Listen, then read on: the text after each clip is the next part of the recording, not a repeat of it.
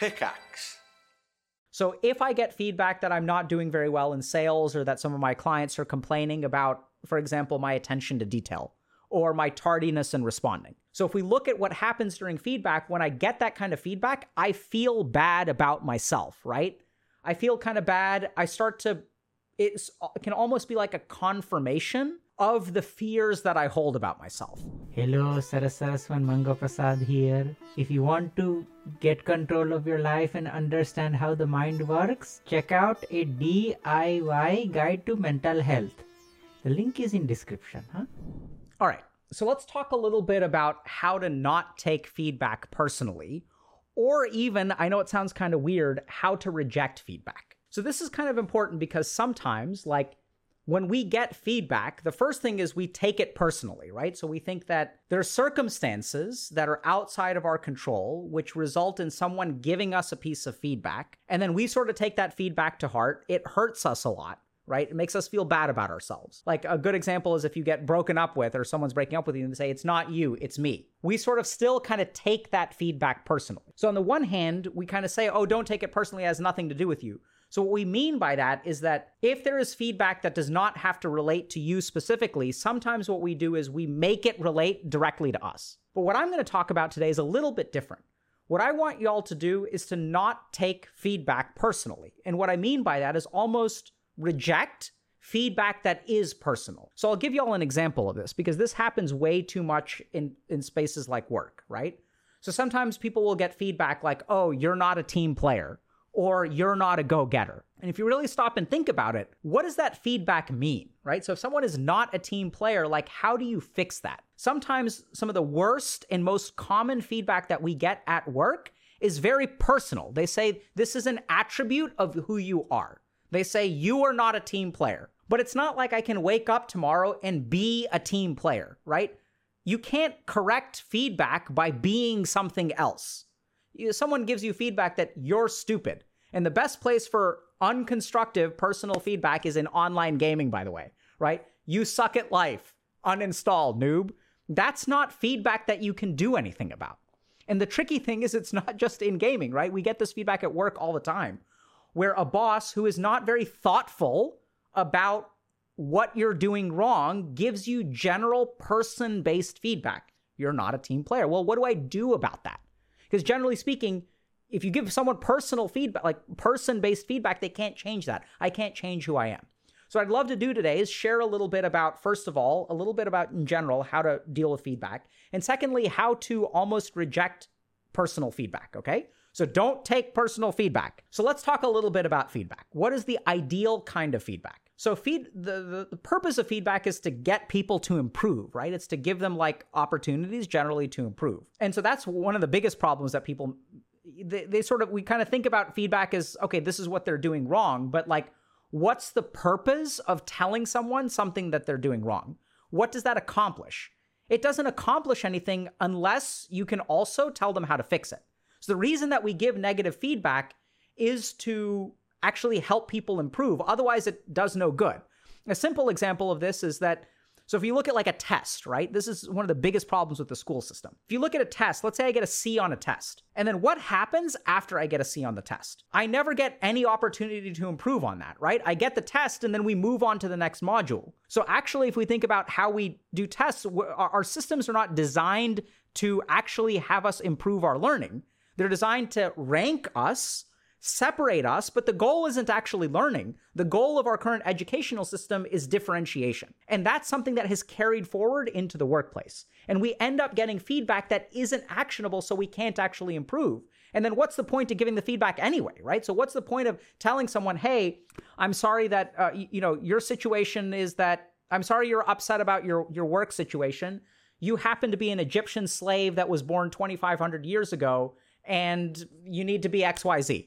Right? There's no point in giving people feedback unless they can actually improve on it or act on it. So what we want feedback to be, let's run through what good feedback looks like. So first of all, it should be constructive or actionable. So it's not an attribute of yourself or personhood. It's like an action that you can take. The second thing that is ideal around feedback is that feedback should be sort of measurable or trackable in some way. So if I tell you that, I want you to be better at XYZ, I should also let someone know, how are we going to measure that? When are we going to measure that? How are we going to track progress? What does progress look like? This is where, once again, if you tell someone you're not enough of a team player, well, what do I do tomorrow morning? How do I be more of a team player? There aren't particular actions I can take. How are we measuring it?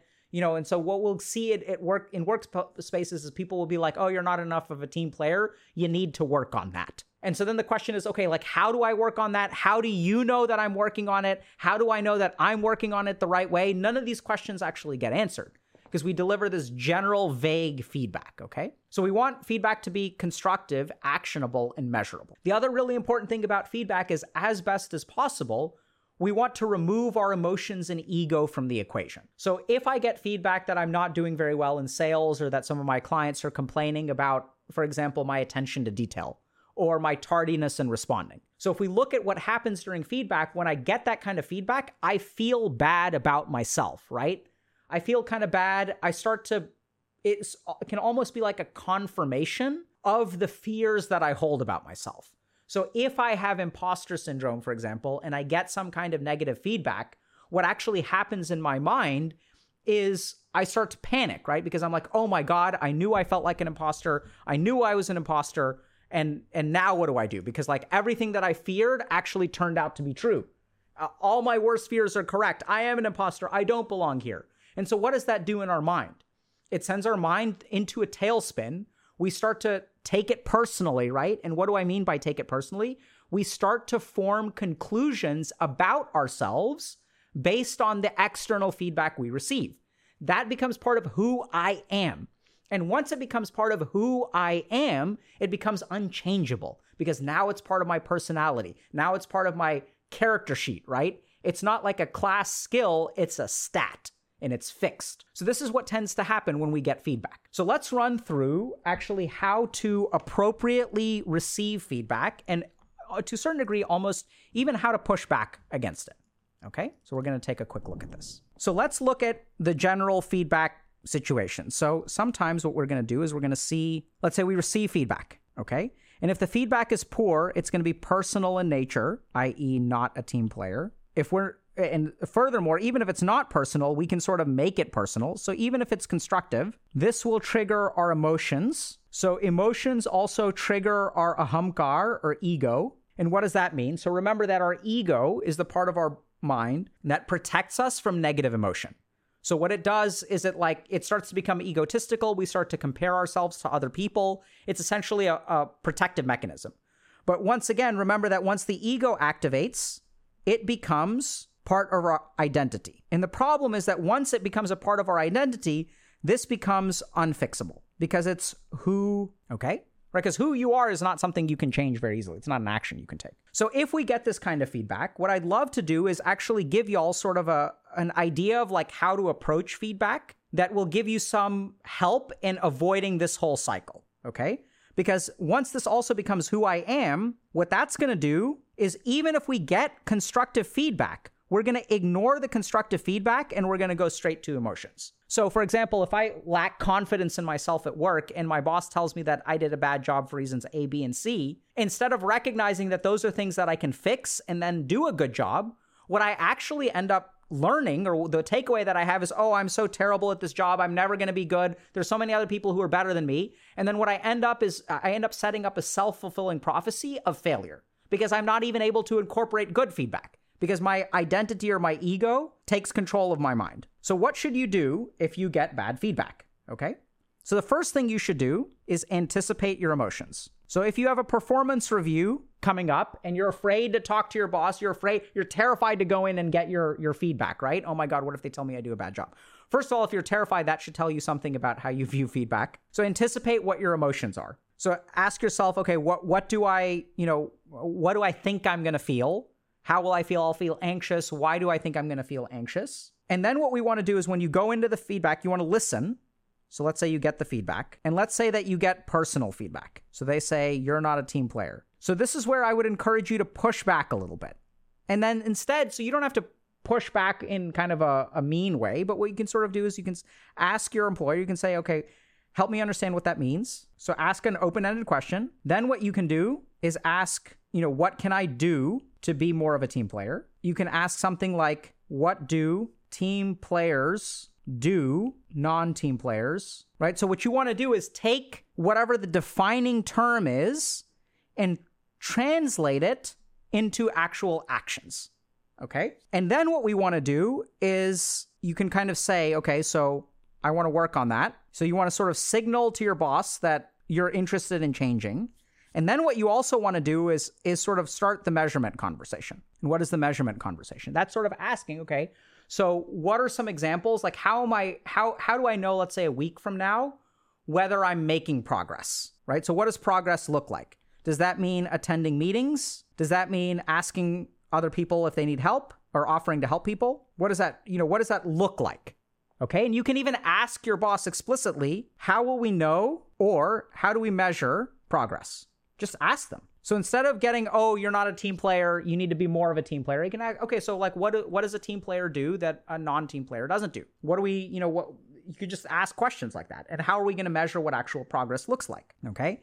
Now, so this is kind of what to do, but what we're also going to talk about in terms of feedback is what not to do, or how to avoid doing the harmful things in feedback. So we're going to give you all kind of a couple of like cognitive exercises that you can go through to avoid kind of falling into the trap of like taking feedback personally. So the first question you can ask yourself is, what would I tell a friend of mine if they received this feedback? And you're going to notice that there's a big difference between what you tell yourself and what you tell a friend of yours.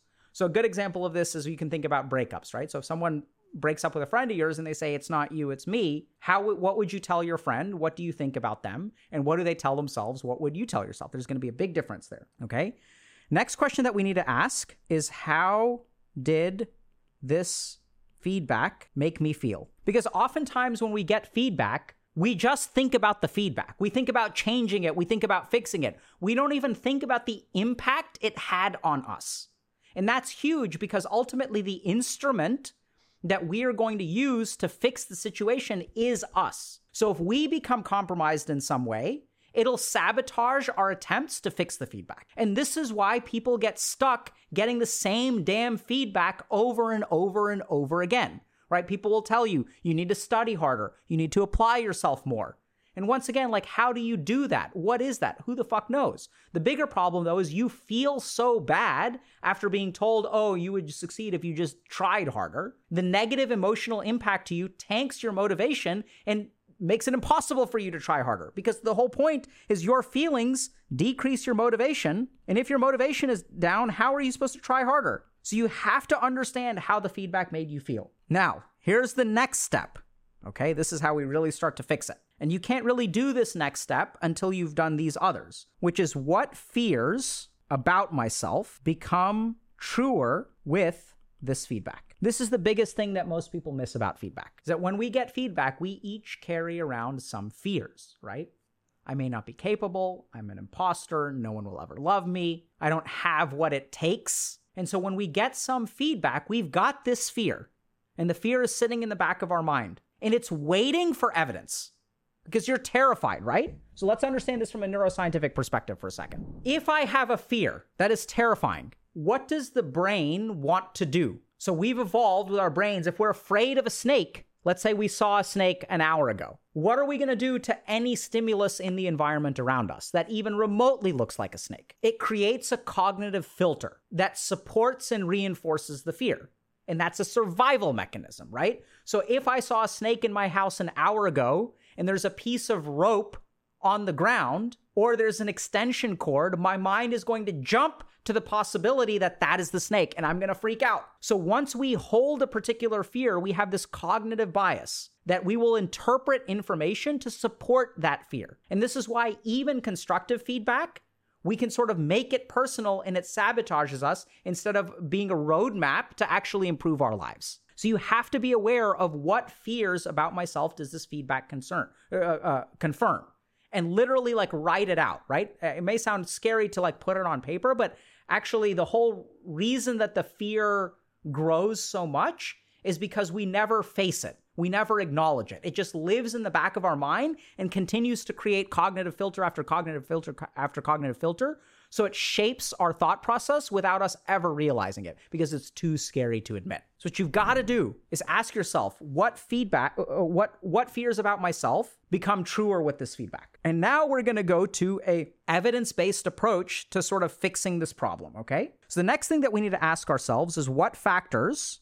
outside of my control led to the feedback? And what factors in my control led to the feedback? Now, this is a really important step because if we look at it, what does our mind do automatically? It just looks at this. It completely ignores this part. So all we ever think about is what I did wrong. Oh my God, I'm such a terrible person. I'm not charismatic. That's why I'm not a team player. And what we actually end up doing is if we think about, let's say we made a mistake, half of the mistake is ours to control. Half of the mistake is outside of our control, right? I know it sounds kind of weird, but how can you say that? Because no, it's all my fault. No, I mean, just think about that for a second. Any situation, especially at work, is not going to be 100% in your control. It's absolutely ridiculous. I suppose the only situation that I can kind of think of is if you're the only person who works at your job, you're your own boss and you control all of the market forces as well. That's, I suppose, a situation. But if you really think about it, anything at work, there's some work contribution, there's some non-work contribution. But the whole point is that our mind jumps to this. So we need to explicitly sort of think a little bit about what are the factors outside of our control. And so then, because normally what happens is until we acknowledge this, we feel responsible for this whole thing. We try to fix all of this. And then what happens is this is frustrating because half of this is impossible for us to fix, but we're accepting responsibility for fixing it anyway. And so this leads to inefficiency and frustration, okay? Because we're trying to fix things that are outside of our control, which means that of the stuff that we can control, we're at best putting forth 50% effort. So once you go through this and you start to realize, okay, there's actually some stuff that is outside of our control. So then what I'm going to do is I'm going to focus 100% on this quadrant and actually on purpose draw a line over here and not worry about any of this stuff. And so this in turn will make us more efficient and less frustrated. So next thing that we're going to do, and we kind of talked about this a little bit already, is what actions can I take? And now we have to be a little bit careful here. So you have to separate this out into two further questions. What actions do I wish I could take? And what I capable of reasonably? So this is huge because oftentimes when we think about responding to feedback, we just jump to everything. We're like, and we create this wish list that's based on this like idealized version of ourselves. If I was the person I knew I could be, I would wake up at 6 a.m. every day. I'd network in the evenings. I'd do this, I'd do that, I'd do this. No. Take a step back. Take a deep breath. What actions can you actually take? What's reasonable for someone who has accomplished what you've accomplished over the last month? What is reasonable to do this week, right? So we got to take a step back and not let our emotions turn our actions into a wish list. Because the more ashamed that we feel about ourselves, the more grandiose actions are going to be. And thus we doom ourselves to failure because we're setting ourselves up for tasks that we won't be able to accomplish, okay? Next question you've got to ask yourself is how do I track improvement? So this is a really important question because when I talk to people who are upset about where they are in life, they'll say, I am such a loser. And then I'll say, okay, so you want to work on that? Great. How are you going to measure what percentage of progress you're making on being a loser? How do you even measure that? And so we set goals for ourselves that are completely unmeasurable. And we don't want to be a loser anymore. I want to be a winner. Okay, cool. I get that you want that. That's a wish that you have, but how do you actually measure it? And then the next thing, and this is the last thing, which is oftentimes also very important, which people don't really acknowledge, especially when they're feeling ashamed about themselves and their ahamkara is active, is what is my contingency plan when things don't work, okay? And related to this, who can I ask for help when things don't work? Because a lot of times when we get feedback, we don't even think about enrolling anyone else. We don't even acknowledge for a moment, I know it sounds kind of weird, but whose responsibility is it that you learn to do a good job at work? And so we all may say, oh, it's my responsibility. But the truth is that it's not just your responsibility, it's also your boss's responsibility, right? They're the ones that are responsible for you. And yet we have this culture nowadays where bosses don't accept responsibility of like the work product of people beneath them. And so it's kind of foreign, it's actually partially their job. I contribute something and they contribute something. And when we receive feedback and we take it personally, the thought of asking for help never even crosses our mind. So let's say I set a target for myself 1 week from now, then and there, before I even get to that week, I should develop a contingency plan. Okay, who am I going to ask for help? Do I need to go see a therapist because I'm depressed? Do I need to get evaluated for a vitamin B deficiency? Do I need to spend some time with my friends, spend some time with family? Am I going to sign up for a course? Am I going to learn how to meditate? Am I going to start exercising? Can I ask coworkers for help? Can I ask my boss for help? And start to set your contingency plan in place. And so I know it sounds kind of weird, but what we actually want to do is like not take feedback personally. And if you're given personal feedback, even reject it, because personal feedback is not actionable, is not measurable, is wholly within theoretically your control, even though there's nothing you can really do about it, right? If someone tells you, yeah, you're just not a good fit, or you're not a team player, like, what do you do about that? There's nothing you can do about it. And so as we sort of wallow in the shame of receiving personal feedback, as we accept that for personal feedback without approaching it critically, it worsens our sense of identity about ourselves, creates more of a cognitive filter, becomes a self-fulfilling prophecy, right? Because we're not actually making changes. We're just terrified that, oh my God, like, I'm going to screw up, I'm going to screw up, I'm going to screw up. And then sort of creates this like reinforcing cycle. So oddly enough, what I'd encourage y'all to do is reject feedback that is personal in nature, because you can't do anything about that. And you don't have to reject it in a harsh way, right? Screw you. I don't accept that. But you can start to ask questions. Okay, what can I do about this? What actions would you recommend that I take? How are we going to measure progress? And even to start thinking a little bit about what amount of this feedback is outside of my control, what amount of this feedback is in my control, what actions can I take? And as you start focusing on an action-oriented approach, and there's research that shows that this is effective, it actually changes your attitude and mindset in the work-related space. Instead of wallowing in shame and frustration because you're such a loser, you start to actually make progress, right? And then you start to feel a little bit better about yourselves because actually your thoughts are focused on doing better. And then once you set up a measurement scheme for yourself and you actually start to hit those targets, that's going to actually boost self-esteem. And then you'll realize something that I know is really bizarre, but once we remove ego from the equation, feedback is one of the best things that we can get. Because feedback is the way for us to get better at life, get better at our job. And who doesn't want to be better? We all want to be better. Feedback actually moves us to one step closer to perfection, towards the ideal version of yourself. People are literally telling you what you're doing wrong so that you can fix it. And once you fix it, your life will be better. You will be better. Your performance will be better. But why are we so damn afraid of feedback? Because of the ego. So as long as ego is a part of it, it completely shifts the direction and impact of feedback. And as we stop taking it personally, as we stop accepting personal feedback and we start focusing on actions, just about everything will start to get better.